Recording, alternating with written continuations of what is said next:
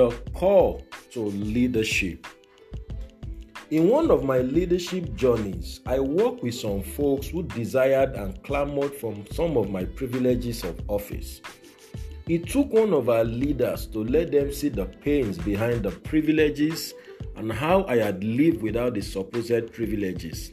They never understood the call to leadership. This is Destiny Capsules Devotional with Demola Awuyele. Friend, the call to leadership is one of sacrifices, not enjoyment. It is that of pain, not only privileges. Luke 12:49-50. You must get your priority and perspective right if you will last in the program of God. This is why God often keeps some leadership opportunities away from some people. He knows their motive is wrong. What you see in the leader matters. If you see the glory without checking the story, you'll be chasing shadows without knowing. Matthew 20-23. Leaders also must project the right things before people. We must put an end to celebrity ministry where all the leaders shows is their affluence and enjoyment. When you meet a leader, don't ask him to show you his tailor. Rather, ask him to show you his heart.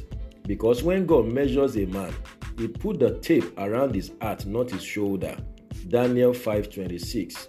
It is better to desire your leader's library than his bank account balance. Hebrews 13:7.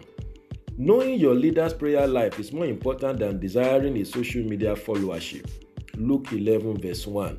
Leaders must introduce people to the secret practices that give rise to the public impact.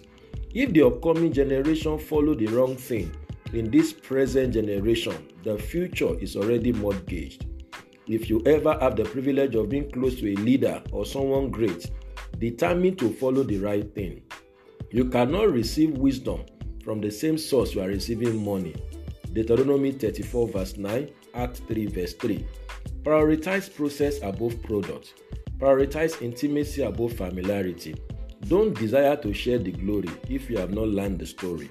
Philippians 2:5-11.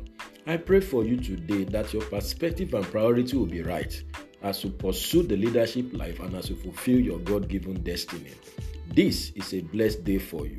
Go and win with Jesus. You will succeed. And bye for now.